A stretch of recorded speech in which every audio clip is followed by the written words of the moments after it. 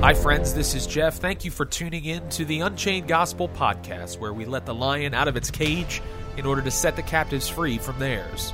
The reason for this opening message is to let you know that the audio that you're about to hear was recorded at a very poor quality, and I wanted to apologize in advance for that.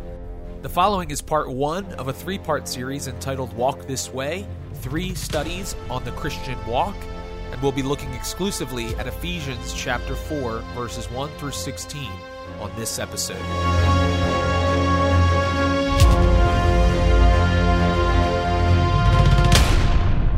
I, therefore, a prisoner of the Lord, urge you to walk in a manner worthy of the calling to which you have been called, with all humility and gentleness, with patience, bearing with one another in love, eager to maintain the unity of the Spirit in the bond of peace.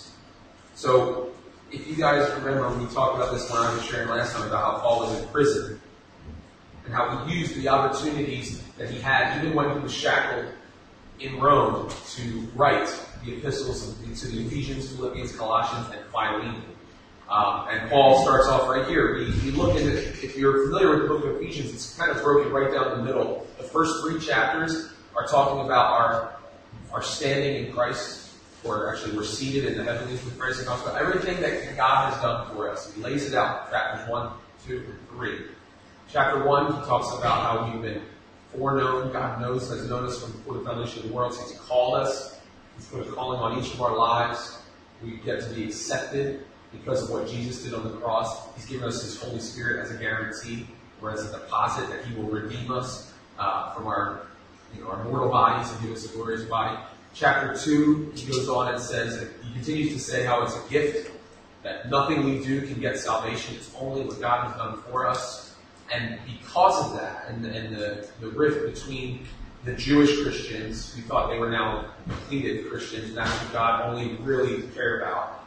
Now the Gentiles were getting saved, and he continues on and says, no, you see, God always intended, and he talks about this in chapter 3, from even the Old Testament, God was pointing to Jews and Gentiles being united as one church, even though the Jews were his chosen people. If you read chapter 3, it's like 14 verses of side tangent that Paul does. He starts in like 2 verses, and then it's one of those Paul commas that goes on for 14 verses. And then he's like, oh yeah, and then he moves back around. But he talks about the mystery revealed that from before time began, God always wanted all people to come and to be unified on his Son. So he continues and shifts gears from chapters 1, 2, and 3, talking about what God has done for us and how we can do nothing to get us to the position that he's called us to be in. It's totally his doing. Now he says, in light of that, how should we live? How then shall we live? Watchman Nee, he's a great man of faith that lived at the turn of the century, and he has a commentary on the book of Ephesians called Sit, Walk, Stand. And it breaks the book up into those sections, the first 3 chapters being how we are seated in Christ, and we just sit and we receive all the blessings, undeservedly, all by his grace. And then it transitions into walking. How do we live our lives as Christians on the earth? And then obviously in chapter 6, which Chris did when the church first started, and that's exciting to think about. It seems like so long ago. Was talking about standing in the midst of the battle. And when we look at what we're going to talk about tonight, you'll see it's important that unification of the Spirit is what enables us to stand against the warfare and the attacks that come from outside of the church.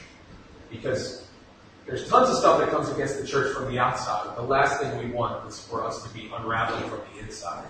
And that's why the unity of the Spirit is so important. So, if we look, A.W. Tozer has a great quote, if you're familiar with him. He says, has it ever occurred to you that 100 pianos all tuned to the same pitchfork are automatically tuned to each other? They are of one accord by being tuned not to each other, but to another standard to which each one must individually bow. So 100 worshipers meeting together, each one looking away to Christ, are in heart nearer to each other than they that could possibly be were they to become unity conscious and turn their eyes away from God to strive for closer fellowship. social religion is perfected when private religion is purified. And I want to start there because the last thing we want to do is to have a man-made unity. We don't want to just unify for the sake of, well, we gotta have to all love each other because Jesus said we have to. So, everybody knows we're his disciples by the love we have for one another. So even though I hate you and can't stand you, I'm going to act as though I love you because God somehow will pick up on that and not realize the intention of my heart. So obviously, that's not what we want, right? The Spirit is what enables us to do something that we as human beings are incapable of doing.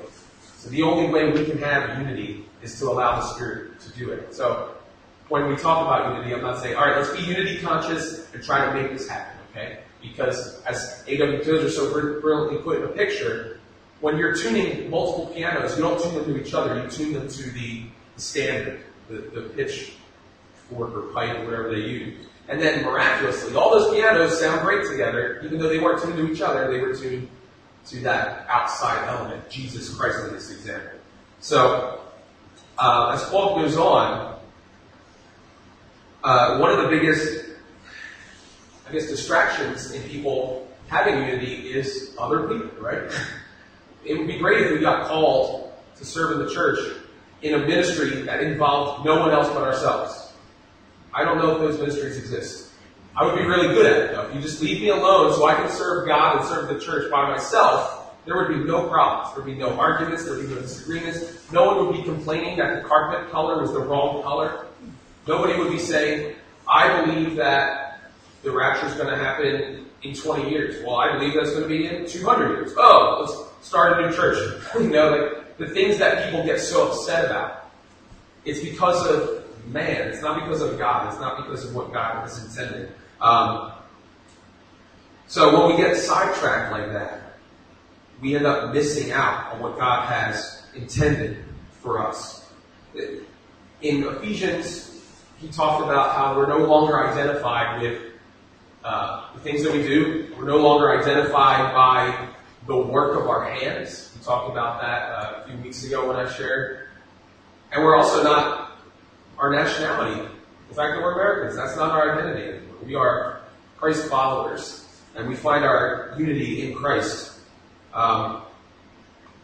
So as we continue on, he says, there is one body and one Spirit, just as you were called to the one hope that belongs to your call. One Lord, one faith, one baptism, one God and Father of all, who is over all and through all and in all. Or as I've heard people say, in y'all.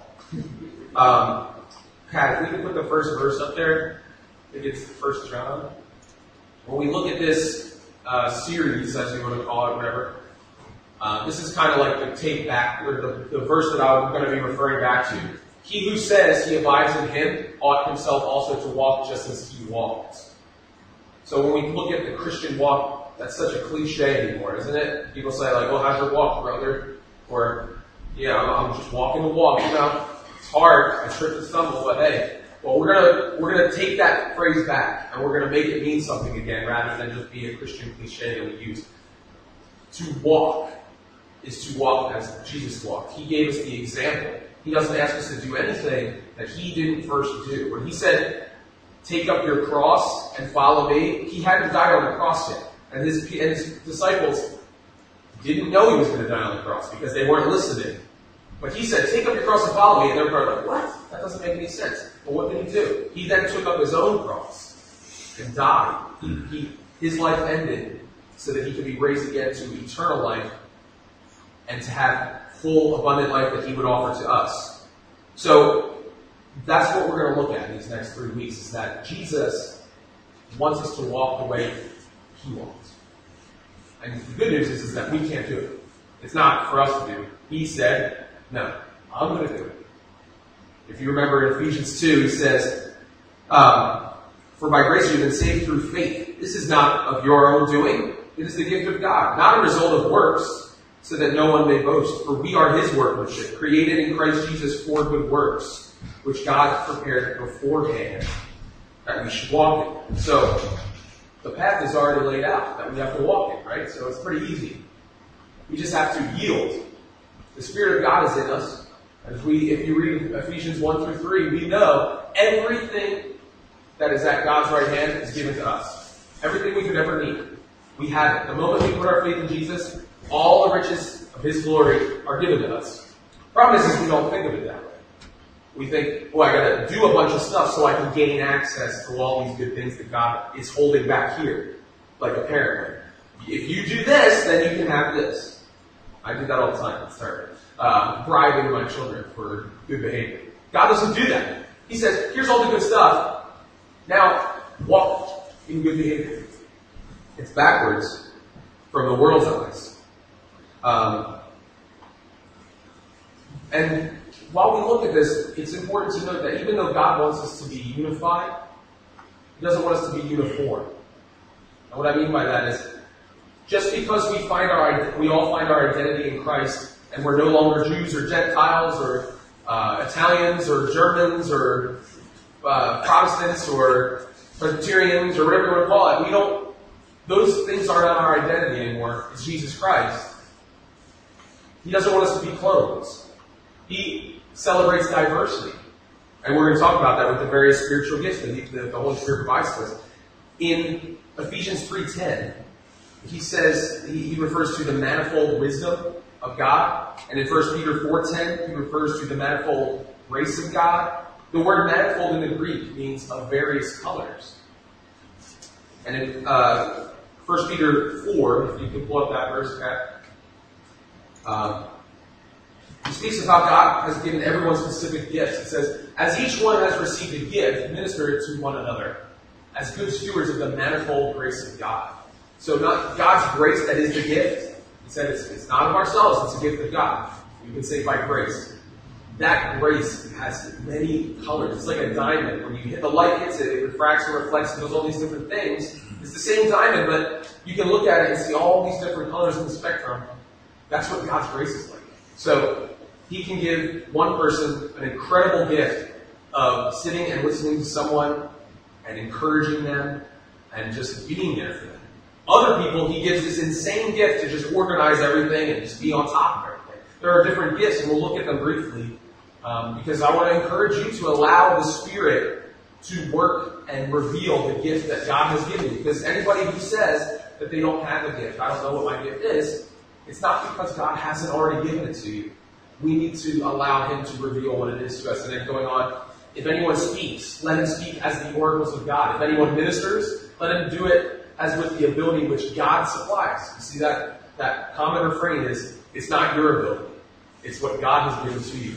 That in all things God may be glorified. And there's the reason we get the gift. Not only does God do it for us, but we then say, obviously, there was no way I could have done this, so God gets all the glory for it. He may be glorified through Jesus Christ, to whom belong the glory and the dominion forever and ever. Amen. If you could go back to a verse, I think it was Colossians. I forgot to read this one. As you therefore have received Christ Jesus the Lord. How did we receive Him? In Ephesians 2, what did that say? Did we work to get Jesus? Did we say, let me lay hold of Jesus before He gets away? How do we receive Christ? Faith. By faith, right? As you therefore have received Jesus Christ the Lord, so walk in Him. So, is it something that we are doing? Is it a works-based thing that we're going to walk and we're going to work out this unity and allow God to work through us? No, we walk by faith, right? The just shall live by faith. It's something that we put our trust in, that Jesus has already accomplished for us. The unity of the Spirit is the same thing. He's already accomplished the unification of His body.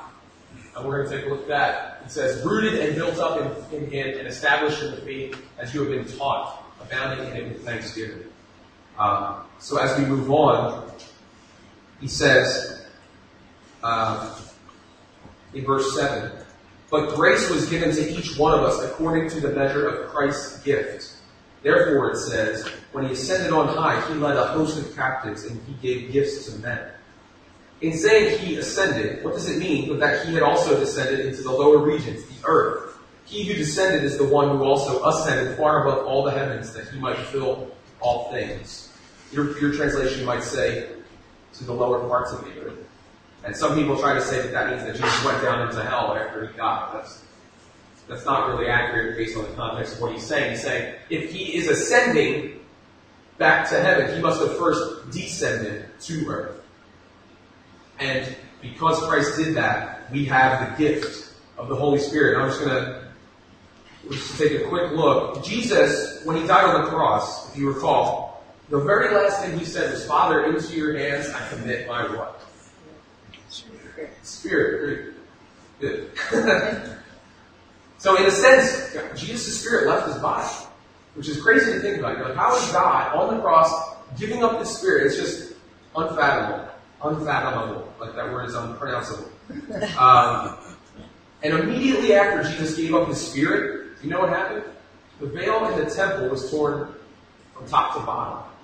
The thing that man had made to contain God, we didn't need that anymore. We didn't need the ritual and the religion anymore to gain access to God, because Hebrews says, and it's a brilliant verse, Hebrews 9:24, Kat, if you could put that one up.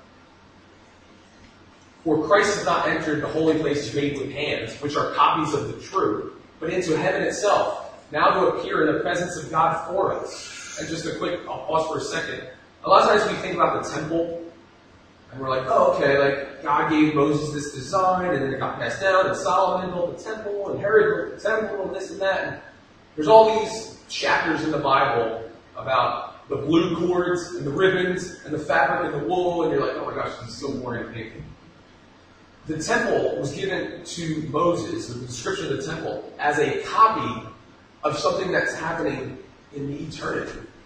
That the holy place of God in eternity, the temple was a copy of that. And that's what he's saying here. Now to appear in the presence of God for us. That's what Jesus did when he was on the cross. Not that he should offer himself often, as the high priest enters the most holy place every year with the blood of another. Next verse. Verse 26. He then would have had to suffer often since the foundation of the world. And we know that it says the Lamb of God was slain from before the foundation of the world. One time. But now, once, at the end of the ages, he has appeared to put away sin by the sacrifice of himself. It's a great verse. The book of Hebrews is ridiculous. If you want to read it, I encourage you to do it. But I would also encourage you to read be familiar with the Old Testament first. It'll really come to life. When that happened and Christ's flesh was torn, and actually there's a verse in Hebrews that talks about the fact that the veil was his flesh. You're like, why are we talking about this? And I'll tell you in a second. The Father then reunited the Spirit of Christ with the body of Christ, and by that power Christ was raised to life. The Spirit of God rose Christ from the grave and conquered sin and death. And then that eternal life that Jesus offers to us is by his Spirit. And it says in Romans 8:11, but if the Spirit of him who raised Jesus from the dead dwells in you, he who raised Christ from the dead will also give life to your mortal bodies through his Spirit who dwells in you. It's a great verse. It's the same Spirit that rose Jesus from the dead as the Spirit that he's given to us and is living in us right now. Do we think about that every day? When I wake up in the morning, I need to put it on my ceiling. Say, the Spirit of God is inside of me right now. He is able to make you, he is able to make you live and walk as Christ walked. You can't do it, but the Spirit of God is in you to do it. Just like he is in every other believer in Jesus. So if that's the Spirit that we all share, why do people have problems in the church? Why is there dissension and dispute? It doesn't make any sense. And what's interesting is we continue on. While Jesus was walking the earth, we talk about he descended. It says in Ephesians 4:8, he descended to the earth. And then when he ascended, he was able to give gifts to men. When he was walking the earth, his Spirit had not yet been given to his believers. I think we kind of forget the timeline sometimes. We think like, as soon as people started following Jesus, they had the Holy Spirit, and they were just like us. But they weren't, actually. They weren't just like us. In that they didn't have the Holy Spirit living inside of them like we do. In John 7, it said when Jesus is at the feast, and he stands up and gives that great declaration, anyone who thirsts, let him come to me and drink. He who believes in me, as the scripture has said, out of his heart will flow rivers of living water. We love that. We're like, yeah, Jesus is the living water. I can come to him because my soul thirsts and he can satisfy that thirst. And John adds this little editorial comment, but this he spoke concerning the Spirit, whom those believing in him would receive. For the Holy Spirit was not yet given, because Jesus was not yet glorified. So, something happened when Jesus ascended that made it now that we have the gift of the Spirit available to us. It hadn't previously been available. He had to first descend, walk this earth so that we could have an example of how we ought to walk. And then he died, rose again, and ascended. And once he ascended, we have access to the Holy Spirit. And the disciples were really upset when Jesus was talking about going back. Or like, I'm leaving and you can't follow me. And they're like, it doesn't make any sense. Why would you say that? That's so hurtful. We don't know what to do. We just gave up everything to follow you, and now you're saying you're going somewhere we can't come? What a bummer. But Jesus says in John 16, nevertheless, I tell you the truth. It is to your advantage that I go away. For if I do not go away, the Helper will not come to you. But if I depart, I will send him to you, the Holy Spirit. When Jesus was going away, ascending to the Father, he was going to give the Spirit that was in him, that he yielded to the Father and then reclaimed when he conquered sin and death, he then bestows it to all believers. In Acts 2, we see, at the end of John, he says, receive the Holy Spirit. Stay here in Acts, to stay here until you get the gift of the Holy Spirit. And then we looked at that before when we were in Acts, about how the Spirit of Christ was sent to earth to fill the body of Christ, which is the church. So there was a reunion there. He had yielded the Spirit on the cross to the Father. He claimed it again, and then he was giving it to his body of Christ that was going to stay on the earth, which is us.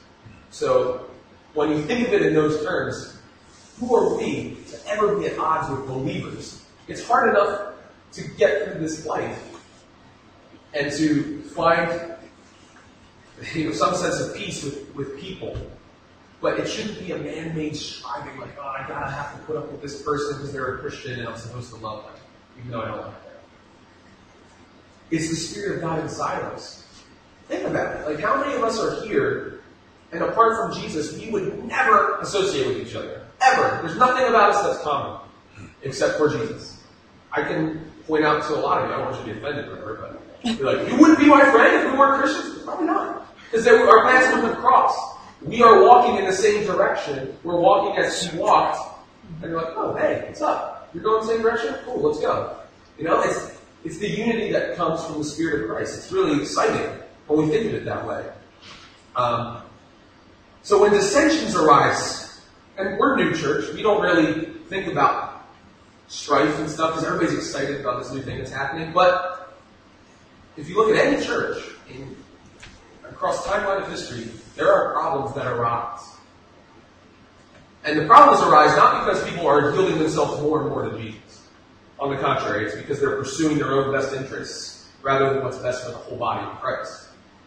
It's like a tree that's been attacked with rot and termites from within. And even when the damage is not evident on the outside, all it takes is a strong wind for the entire tree to be uprooted.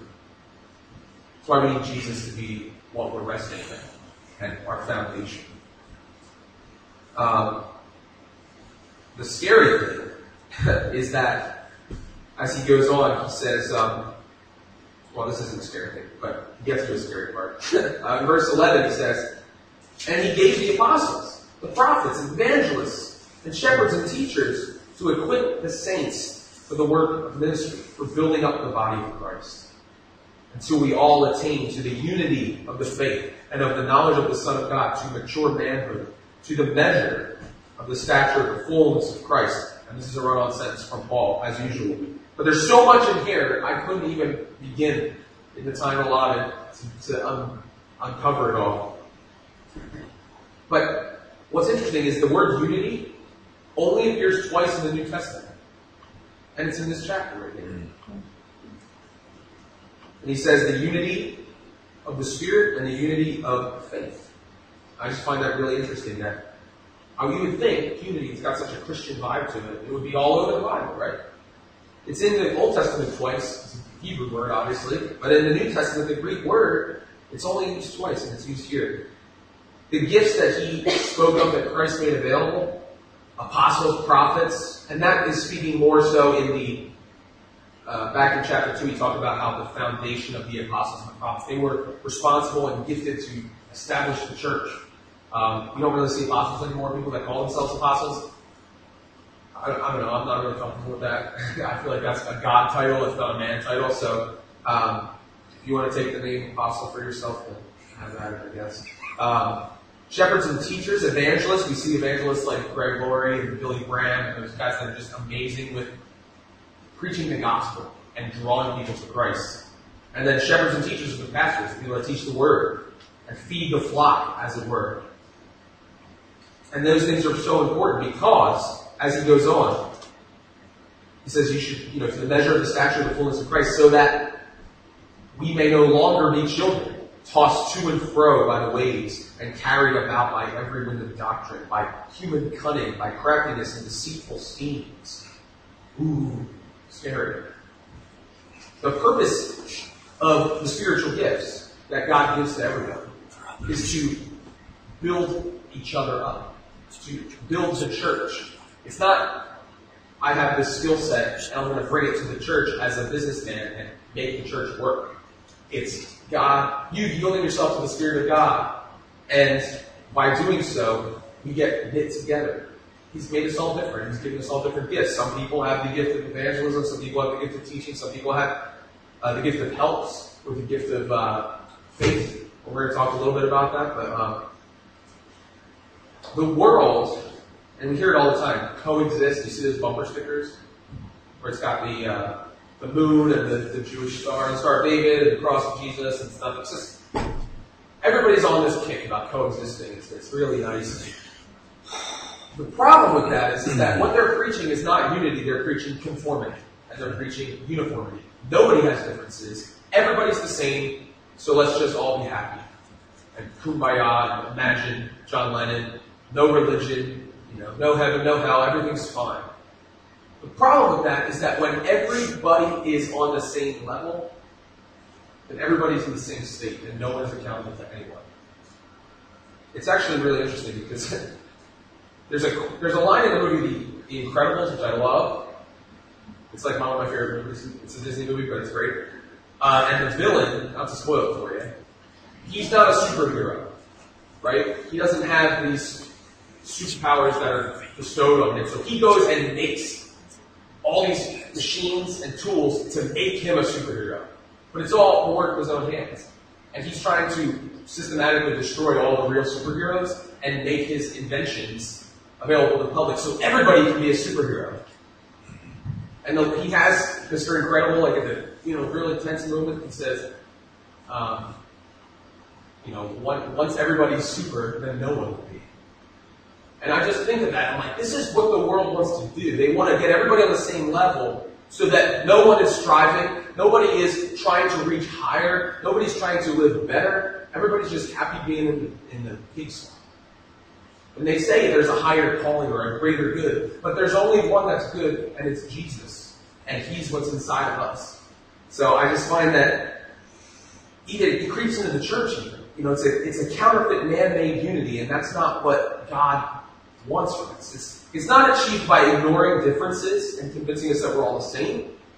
Our differences, especially as Christians, are engineered within us by the hand of a multifaceted, creative God for the betterment, the improvement of the body of Christ as a whole. So why would we want to ignore those differences? If you had a puzzle and every piece was a square, and you tried to pick up that puzzle after you completed it, what would happen? There would be nothing connected. Every puzzle piece is uniquely shaped so that it would fit together. And that's the image that he gives as he goes on.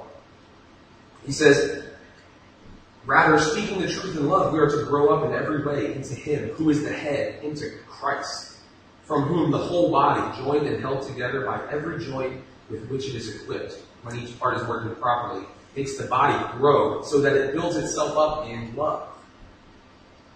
We are knit together. We are fashioned together by the Spirit, not by what we do. Because of these differences that we have, whether personalities, whether skills, whether interests, because they're from God, the only way that we can achieve true unity is by yielding our lives to the great designer of those differences. His Spirit will reveal our differences and teach us to love and celebrate them. Not love in spite of them, which is what the world's philosophy is. Like, yeah, you're really weird and different, but I have to love you. No, you're different because God made you that way. And I love that because when I look at you, I see God's handiwork. I see his fingerprints all over you. That is a love that comes supernaturally. It's not a love that we can create. But it's so important for Jesus to build his church that way because it's his spirit.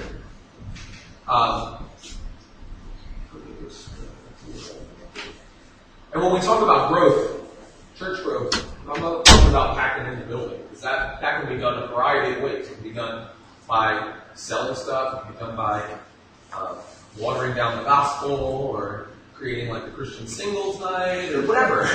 To get people in the doors, it's really easy. But church growth is what the Bible calls growth.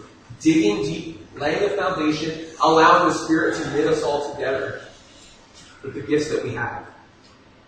And building this up so that when those waves come, and they will come, and toss us to and fro, we're not getting knocked down. We're being built and we're founded on the foundation of Christ, as we sang tonight.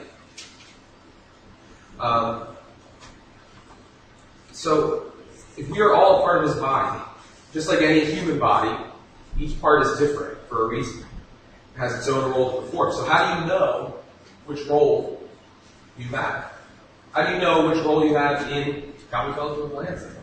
I can't tell you that, but I can tell you there are several passages of Scripture that talk about the gifts of the Spirit and those types of things.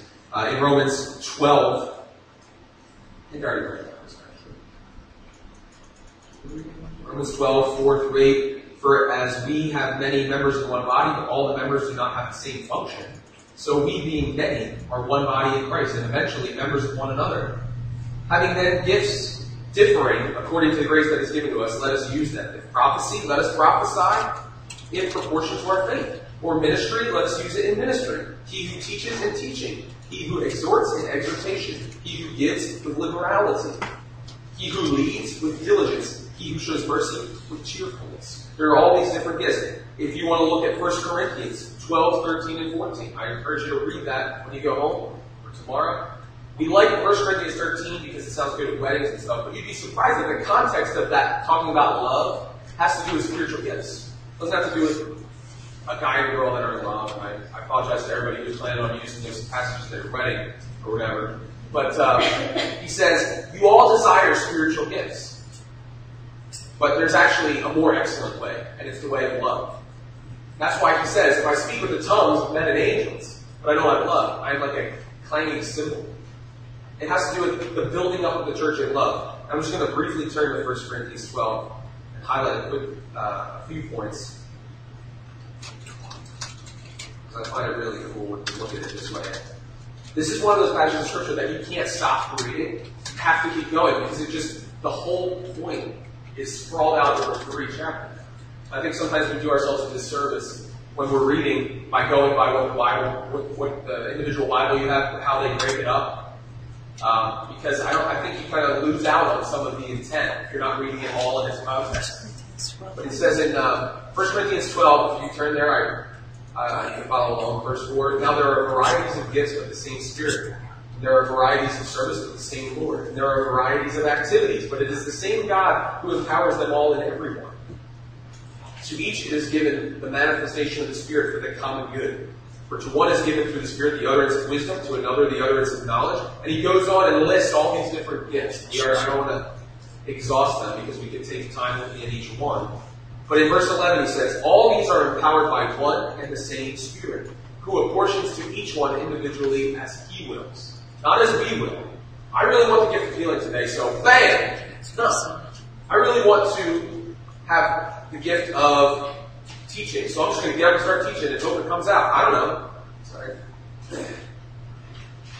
It's what the Spirit desires to give to us, and that's why we need to be yielding to it. It can't be something that we are striving for. And in verse 12 he says, for just as the body is one and has many members, and all the members of the body, though many, are one body, so it is with Christ. And then he goes through this whole image that you guys are probably familiar with. And he says, can the eye say, I don't know what to do? I'll just read a little bit of it. It's really funny.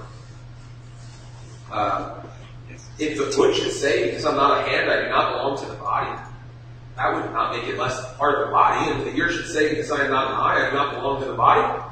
And then he goes on and says, what if the eye said to the hand, I have no need of you? Or, again, the head to the feet, I have no need of you. On the contrary, the parts of the body that seem to be weaker are indispensable. So, you might think that I don't have anything to offer. I don't know what I'm supposed to do. Everything seems to be running smoothly, so I'll just sit and watch. Can I assure you that things do not run smoothly? It just looks that way because the Spirit of God is here. But you might want to consider which part of the body are you? Some of you might need the eye. You might have this ability to have vision. You can look down the road and say, you know what? I think we should do this. I remember Larry saying, when we were meeting, we should have a Christmas Day dinner.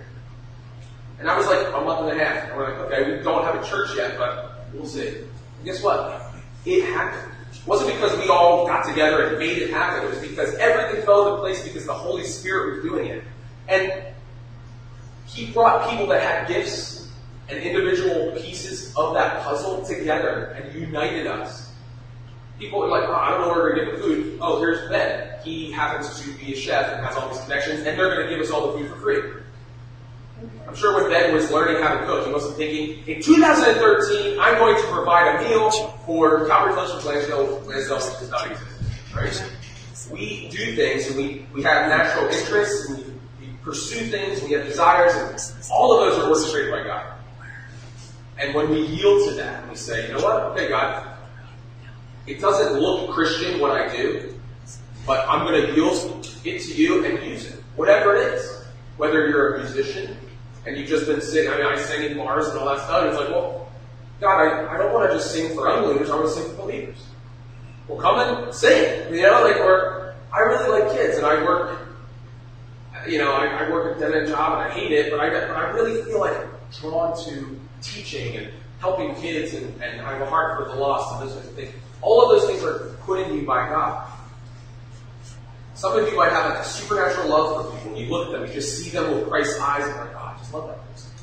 That's a gift. That's something that the Spirit has given you. You could be the heart in the body of Christ, just like that other person was the eye. On the other hand, I consider myself the mouth of the body of Christ. The loud mouth is more appropriate most of the time when I'm working in my own strength. But I love to talk, and I love to talk about God. If you start talking about the church and talking about God, I will talk to you for hours because the spirit within me gets stirred up. If you feel dead and you're like, start talking about the Spirit. Start talking about Jesus, and you'll be amazed. All of a sudden, all your problems just don't matter anymore. And then you're like, well, keep talking because this feels good. I like this. You might be sitting here and think, well, guess what, Geoff? I'm the tonsils in the body of Christ. You don't even need me. You can just cut them out. No. Tonsils have a purpose. I don't know what they are, but they have a purpose. Or you're like, I'm the appendix. I just cause problems and people just kick me out of the church. And then you're happier. Or they put me in a jar and they bring me over. Weird stuff like that. You have a purpose that God has given for you to exercise. And may I propose that if you don't want to recognize the gift that is in you, that you could be hindering what God is intending to do to build up the body of Christ. And that's a challenge. It really is. Paul said to Timothy, don't neglect the gift that is in you, that was given to you by the laying on of the hands of the elders. I guess it's 1 Timothy 4, when he's like, don't let anyone despise you because you're young. You have a gift. It's been given to you by God. Use it. And you'd be amazed how all of a sudden all these things start to fit together. All these pieces start to come together. And this isn't let's recruit people to work in the church tonight. That's not what I'm talking about here. I'm talking about what Jesus wanted for us all along. In John 17:11, he says, when you think about it, we talk about the Spirit came because Jesus went away, right? This is the high priestly prayer, as it's called. It should be called the Lord's Prayer because this is actually his prayer to God before he would go out and Gethsemane. Now I am no longer in the world, These are in the world, and I come to you. Holy Father, keep through your name those whom you have given me. And that last part just astounds me. That they may be one as we are. This is Jesus, the Son of God, talking to God the Father, saying, I want the people you've given me, my disciples, my followers, to be one as you and I, Father, are one. And I'm going to go on. If you can turn to John 17. We'll kind of wrap up here.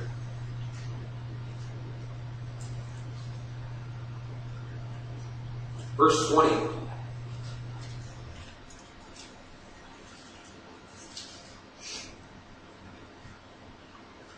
Did you know that Jesus prayed for you in the Bible? You guys know that? He prayed for you and he prayed for me. In verse 20 it says, I do not ask for these only, but also for those who will believe in me through their words. That's what we have, right? The apostles, Paul, Peter, John. We have this word because of their testimony. We read this. Someone shared with us the gospel. We believe because of their word. And Jesus prayed for us, that they may all be one. Just as you, Father, are in me, and I in you, that they also may be in us, so that the world may believe that you have sent me. When he says they will know you're my disciples by the love you have one for another, he's saying people will look at you and say, there is no way that group of people would sit together in unified faith, in a unified spirit, if not for some supernatural occurrence. And we know what that supernatural occurrence was. It was Jesus dying and raising from the dead and giving us his Spirit to live inside of us. That's how we can sit together and pray and laugh and fellowship with one another and have common goals and desires to work in the church and to do these things. And he says, the glory that you have given me, I have given to them, that they may be one even as we are one. I and them, and you and me. So think about that. Jesus is inside of us and the Father is inside Jesus. This is weird. It's like some type of Christian Russian lesbian guy. Sorry, I don't know if that was watching. I and them, that they may be, I and them and you and me, that they may become perfectly one, so that the world may know that you sent me and love them even as you love me. Unity in the body of Christ is what Jesus' desire is. And it's attainable, it's achievable.